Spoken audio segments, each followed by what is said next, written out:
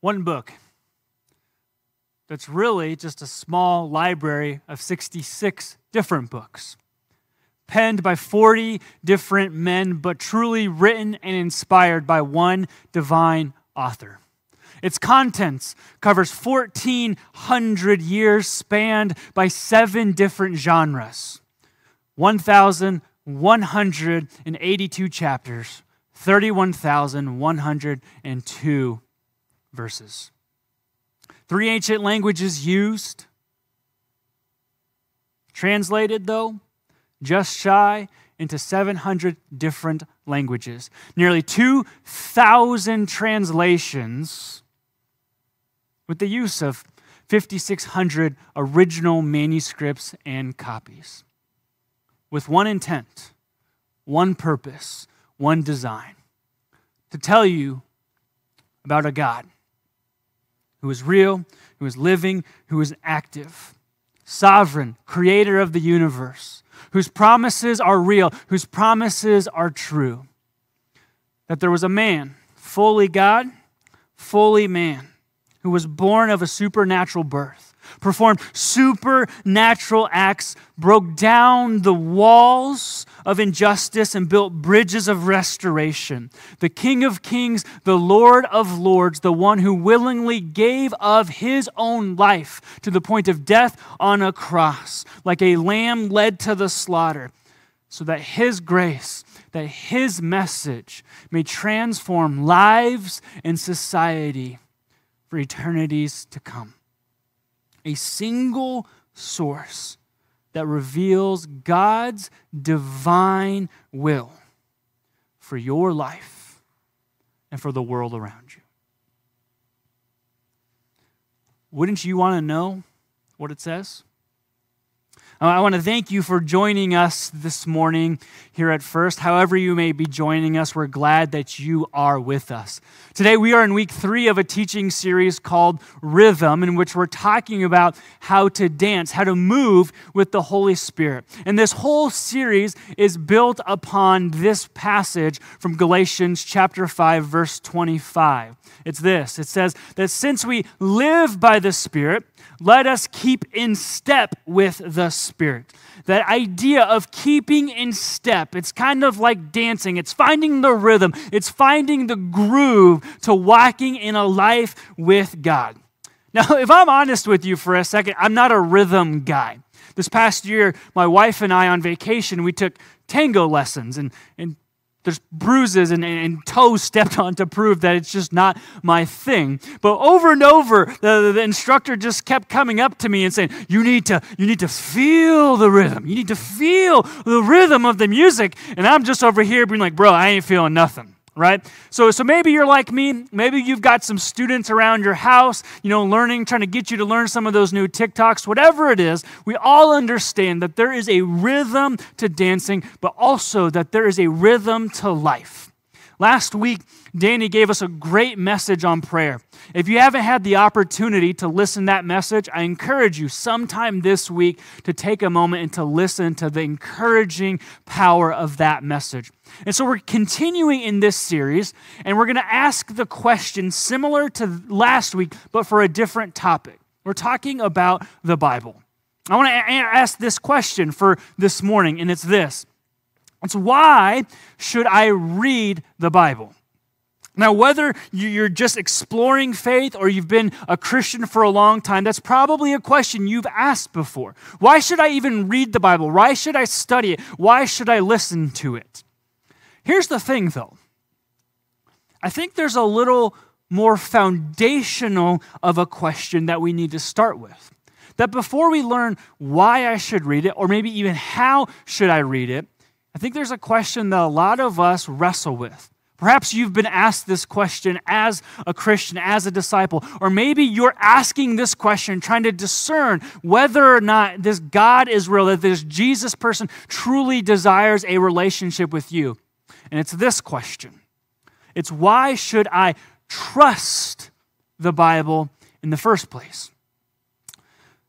So look, just pretend with me for a moment Let's just say I appeared into your room next to you, and we're sipping on some Folgers, and I just leaned over. I said, hey, tell me for a second. Why do you believe the Bible? Why do you trust what it says?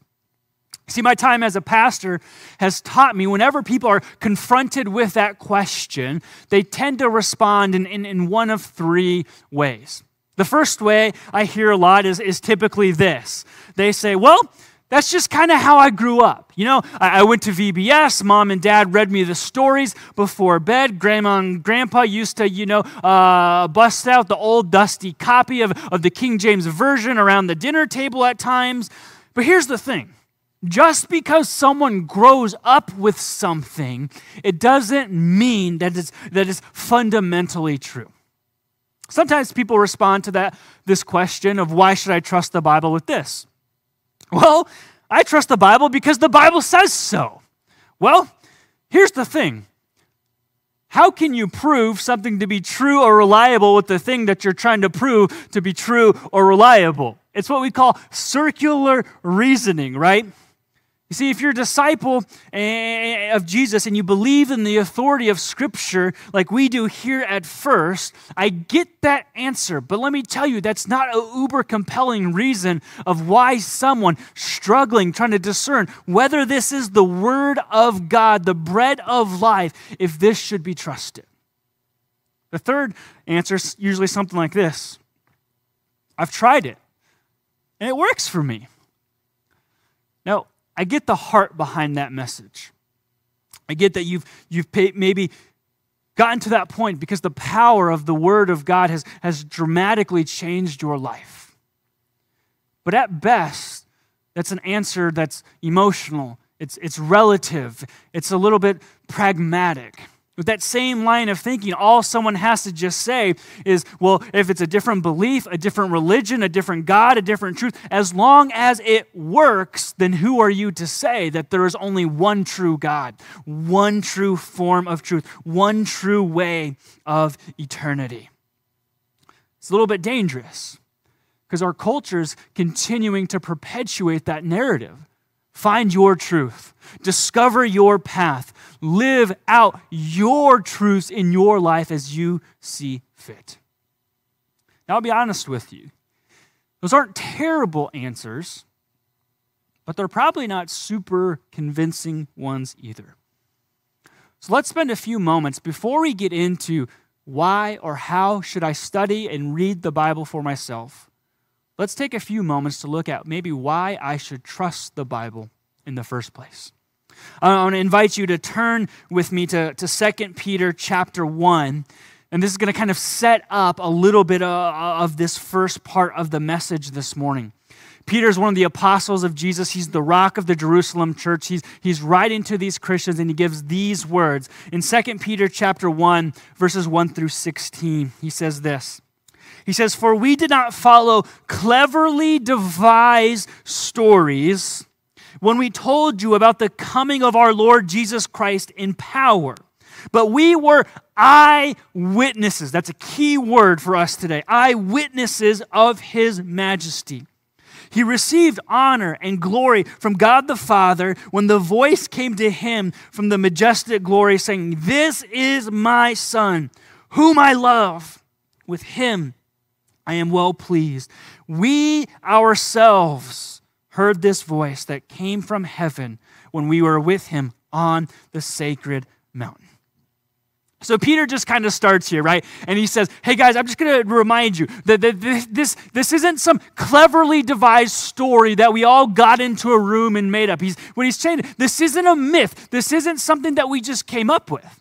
You see, what happens sometimes is people find these passages in like the Gospels, for example, and they say, well, how come one Gospel writer says there was one angel that spoke, and the other Gospel writer says, but there were two angels there? Well, which is it? Was there two angels there, or was there one angel that spoke?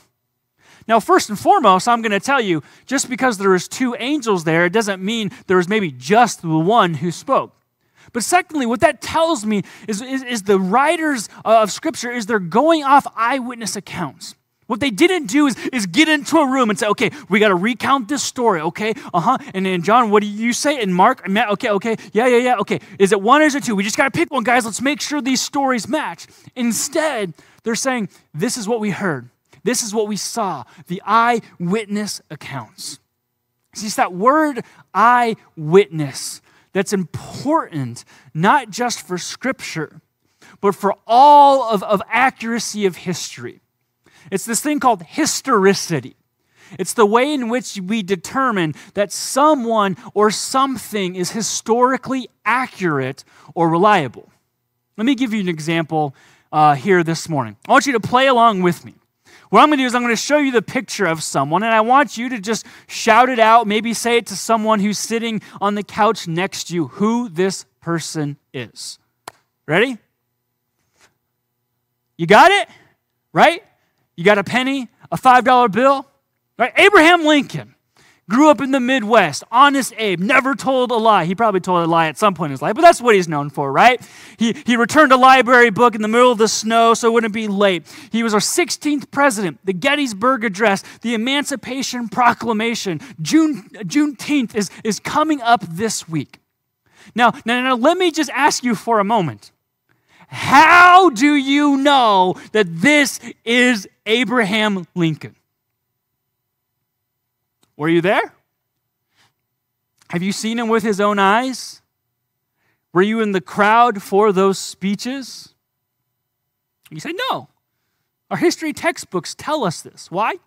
Because of historicity. Eyewitness accounts, copies of speeches, people who were there and confirming with other sources saying, this was that man.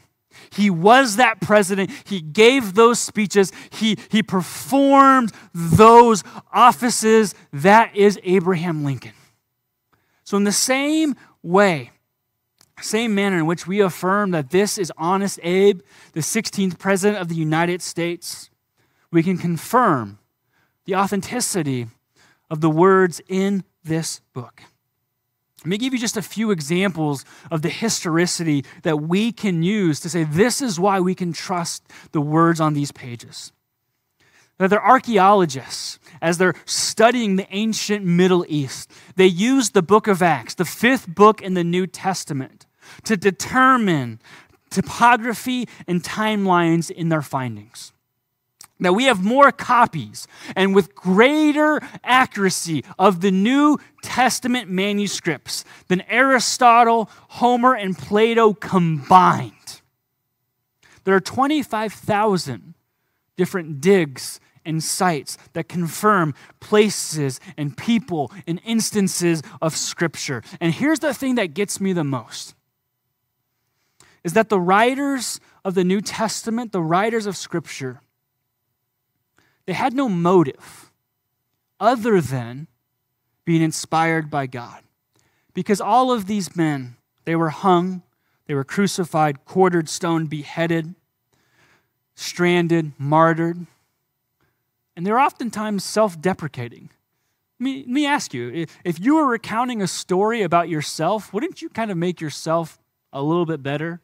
Wouldn't you gloss over the mistakes you made? Not with these words. Because the point of these words is to point to one man and one man only. So why should I trust the Bible? Not because I grew up with it, not because the Bible says so, not because it worked for me, but because it's a reliable historical document based on eyewitness accounts of eyewitness accounts to tell of the supernatural events in which the writers had no self-perpetuating motive. So again, wouldn't you want to know what a document like that has to say? See, God's word lays the beat to God's rhythm. That's what Scripture is trying to communicate to us, that God, our sovereign Lord, has an intent and a desire for creation. that he created in shalom, that everything was in perfect harmony and unity, but sin broke it, and it seemed to be overpowering. But he sent a Savior, and that Savior reigns, and that salvation has been delivered to anyone of any race, any gender, any era, any background, as long as they have faith in Jesus. This document tells us, this book describes to us that faith that we can now have in the name of Jesus. The Bible it's powerful. Get this. Not because it's a book, but because it's about a person. And the person that it's about, spoiler alert here, it's not you. It's about Jesus. It's not these golden nuggets of wisdom. It's not trying to turn you into a good person. It's trying to show you that there is one God who loves you so much that he gave of his one and only Son so that you might be rescued from the bondage, from the slavery, from the yoke, the burden of your sin, so that you may live eternally with him. We have an Old Testament that teaches us about the law and the prophets and the kings. They're basically trying to say, this is God's standard, and guess what? You don't really match up. You're going to need someone to kind of mend that gap for you.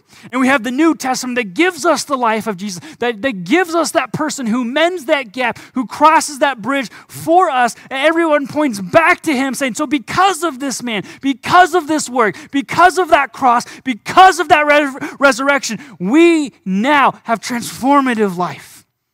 This whole entire book tells us there is a loving God, but because he is holy and because he is just, he has to satisfy his wrath against sin. But he made a way through his Son to provide redemption for all of his creation. It tells us how the creator of the universe values every life of every race. It tells us how Jesus broke down barriers of gender dysphoria and how Jesus built bridges of restoration. It compels us to move, to act. It shows us a God who, out of his love, found everyone, regardless of their background, regardless of the color of their skin, their political views, where they grew up, how they grow up, how much money they have, or not, regardless of all of that they are worthy of that same love, grace, and truth. That every man, every woman is made in the image of God. But we have a sin problem. A sin that we all live with, that's distorted our lives, has broken our worlds, and affects everything that's going around us on a daily and regular basis. But there's good news always. That there is Savior, that there is redemption in the name of Jesus. But here's the thing, and I need you to get this. We're not just called to believe this to be true. We're not just called to say, yeah, I agree with what's in here. We're not called to hold it up and just say, yeah, this thing, it's got some good stuff in it. No. We're not just called to believe it. We're called to obey and live out its commands in our lives. If we claim to walk in Jesus, to have faith in his resurrecting power. You see, let me put it this way. We need to dance, not just recognize the song. Like, think about it for a moment. You're cruising down the road and your favorite song comes on and you bump it up a few notches and you start kind of reciting some of the lines, some of the verses. But what the Bible's kind of telling you is like, but is it grooving with you? Is it changing how you walk? Is it changing how you strut? Is it changing how you go about life? Or are you just saying, I recognize that song. I know a few of those lyrics. Or are you actually dancing to that rhythm? See, this is where Jesus got into it with the Pharisees oftentimes. The Pharisees were the ones who would say, yeah, that's God's song. That's God's law. That's God's intent for creation. And Jesus comes in and says, yeah, but you ain't dancing to it, bro. Has it changed your life? Has it changed how you treat people? What have you actually done with it?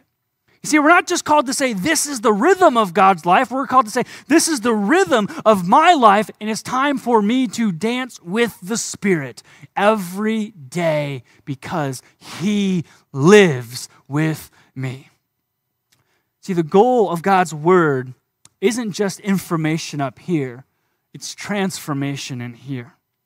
That God didn't just send His Son Jesus to die on a cross and save you a seat in heaven someday. That He sent Him to redeem you and all people and all creation back to His intended creation intent. That's why Jesus' brother, Jesus had a brother, probably doesn't want to admit it. You know, imagine being Jesus' brother. If you could only be more like Jesus, right? You probably heard that all the time. He even says these words about not just reading, but doing what the Word of God says. In James chapter 1, verses 22 through 25, this is what he says. He says, do not merely listen to the Word and so deceive yourselves. Do what it says.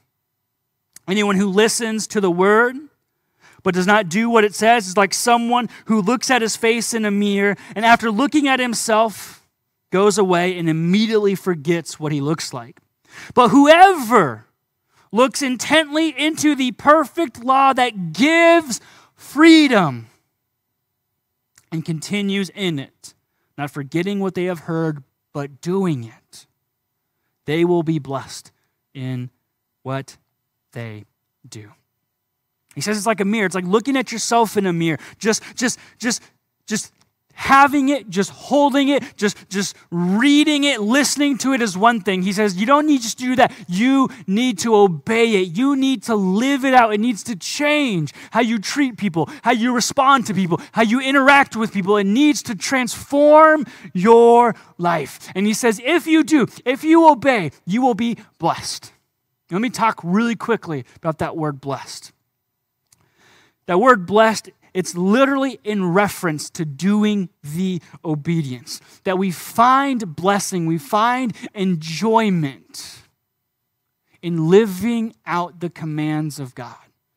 To love the Lord our God with all of our heart, soul, mind, and strength. To love our neighbor as ourselves.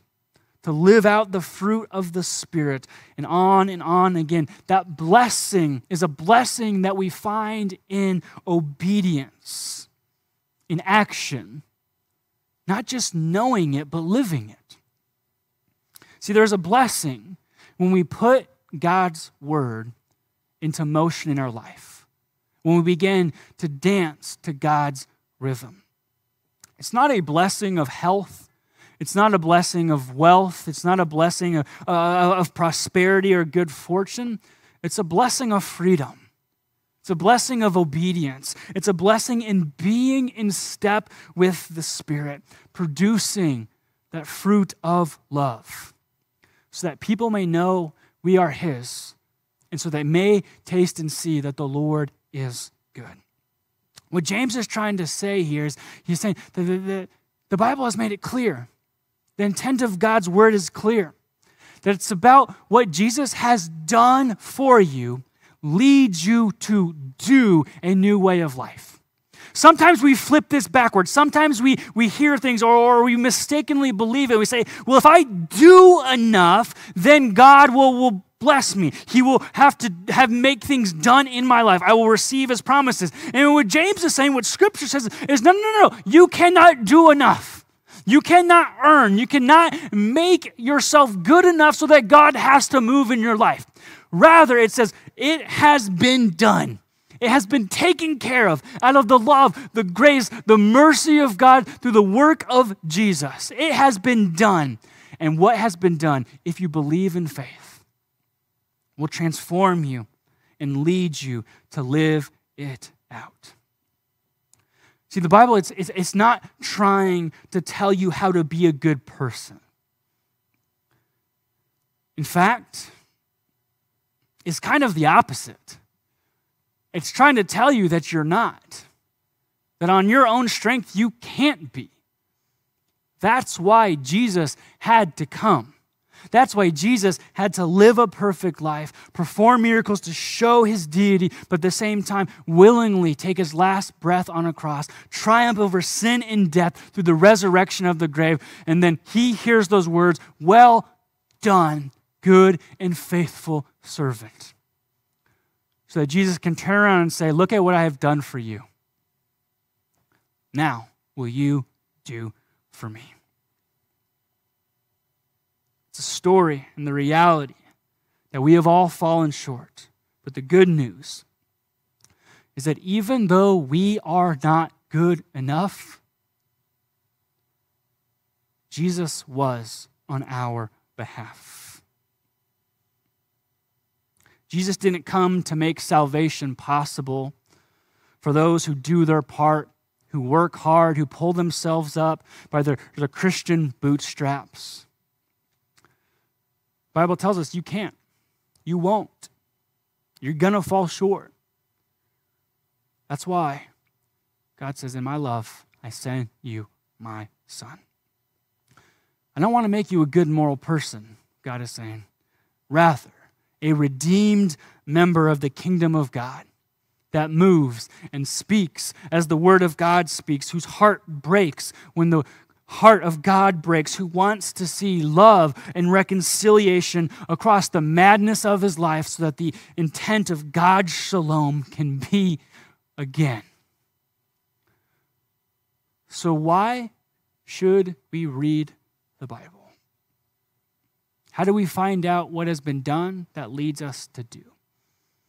The Apostle Paul wrote to a young pastor, Timothy. 1st and 2nd Timothy are these letters, and he gives us two great passages to kind of help us understand the power of God's word and understanding what has been done for us. In 2 Timothy chapter 3, verses 16 and 17, Paul encourages Timothy with this. He says, "All Scripture is God-breathed and is useful for teaching, rebuking, correcting, and training in righteousness, so that the servant of God may be thoroughly equipped for every good work."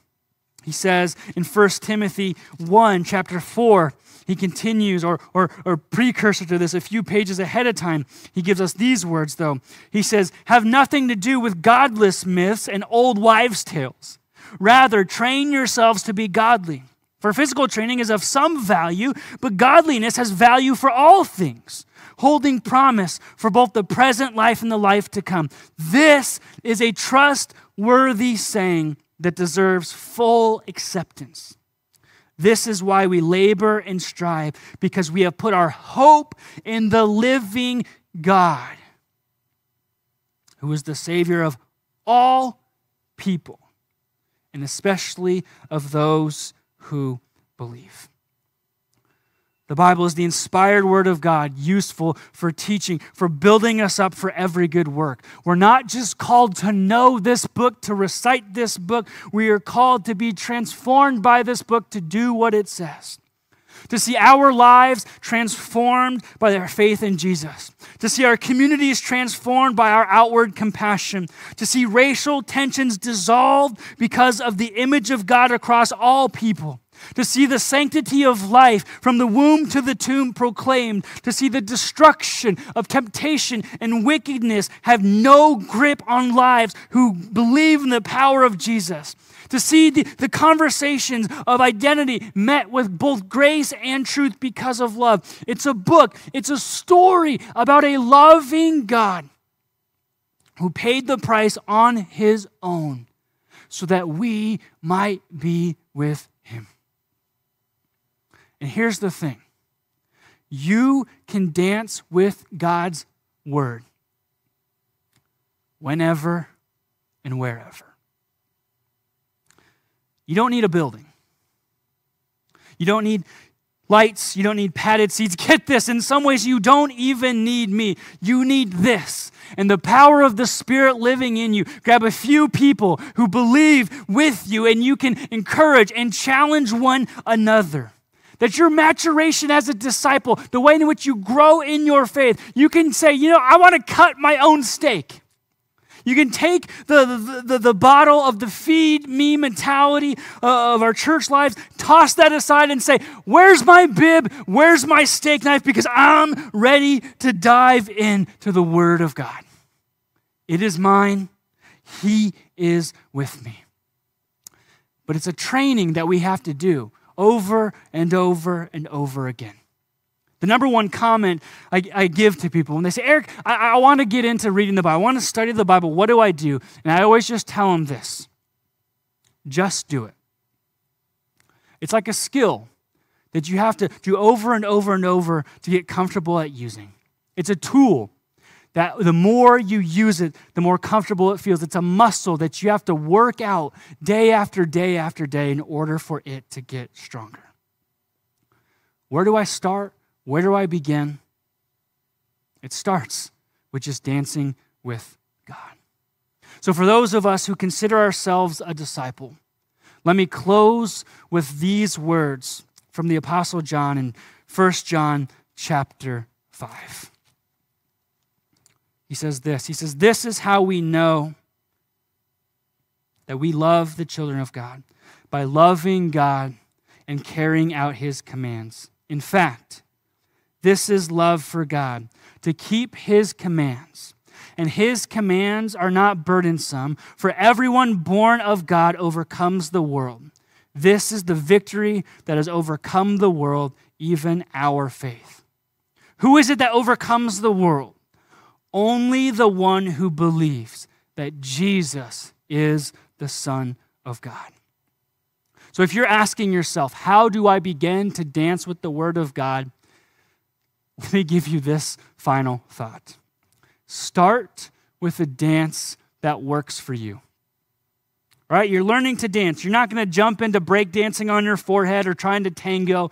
Start with something a little easier. The cha-cha slide or maybe some whip and nay-nay in there, right?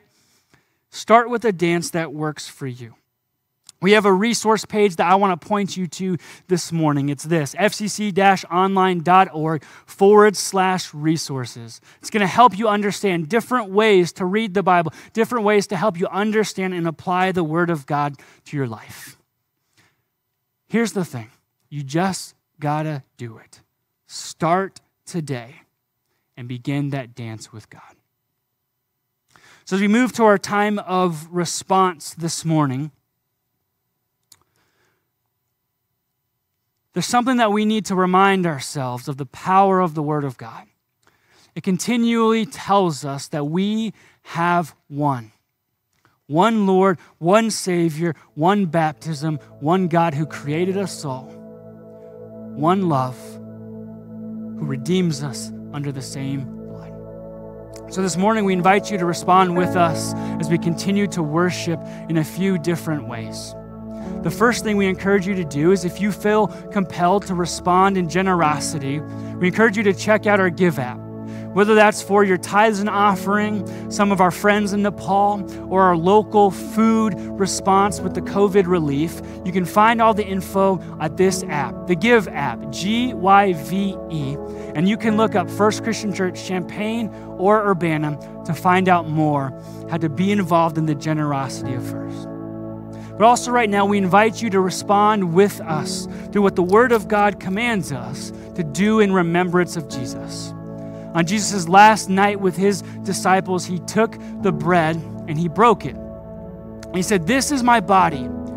Take and eat." And then He held up the cup and He held up the juice and He said, "This is my blood spilt for you. Take and drink." And He said, "Do these in remembrance of me." Would you pray with me as we respond to the Word of God this morning? God, you are good. You are great. We thank you for your word. We thank you for the truth. May you be with us as we seek to live for your name. It's your name that we pray.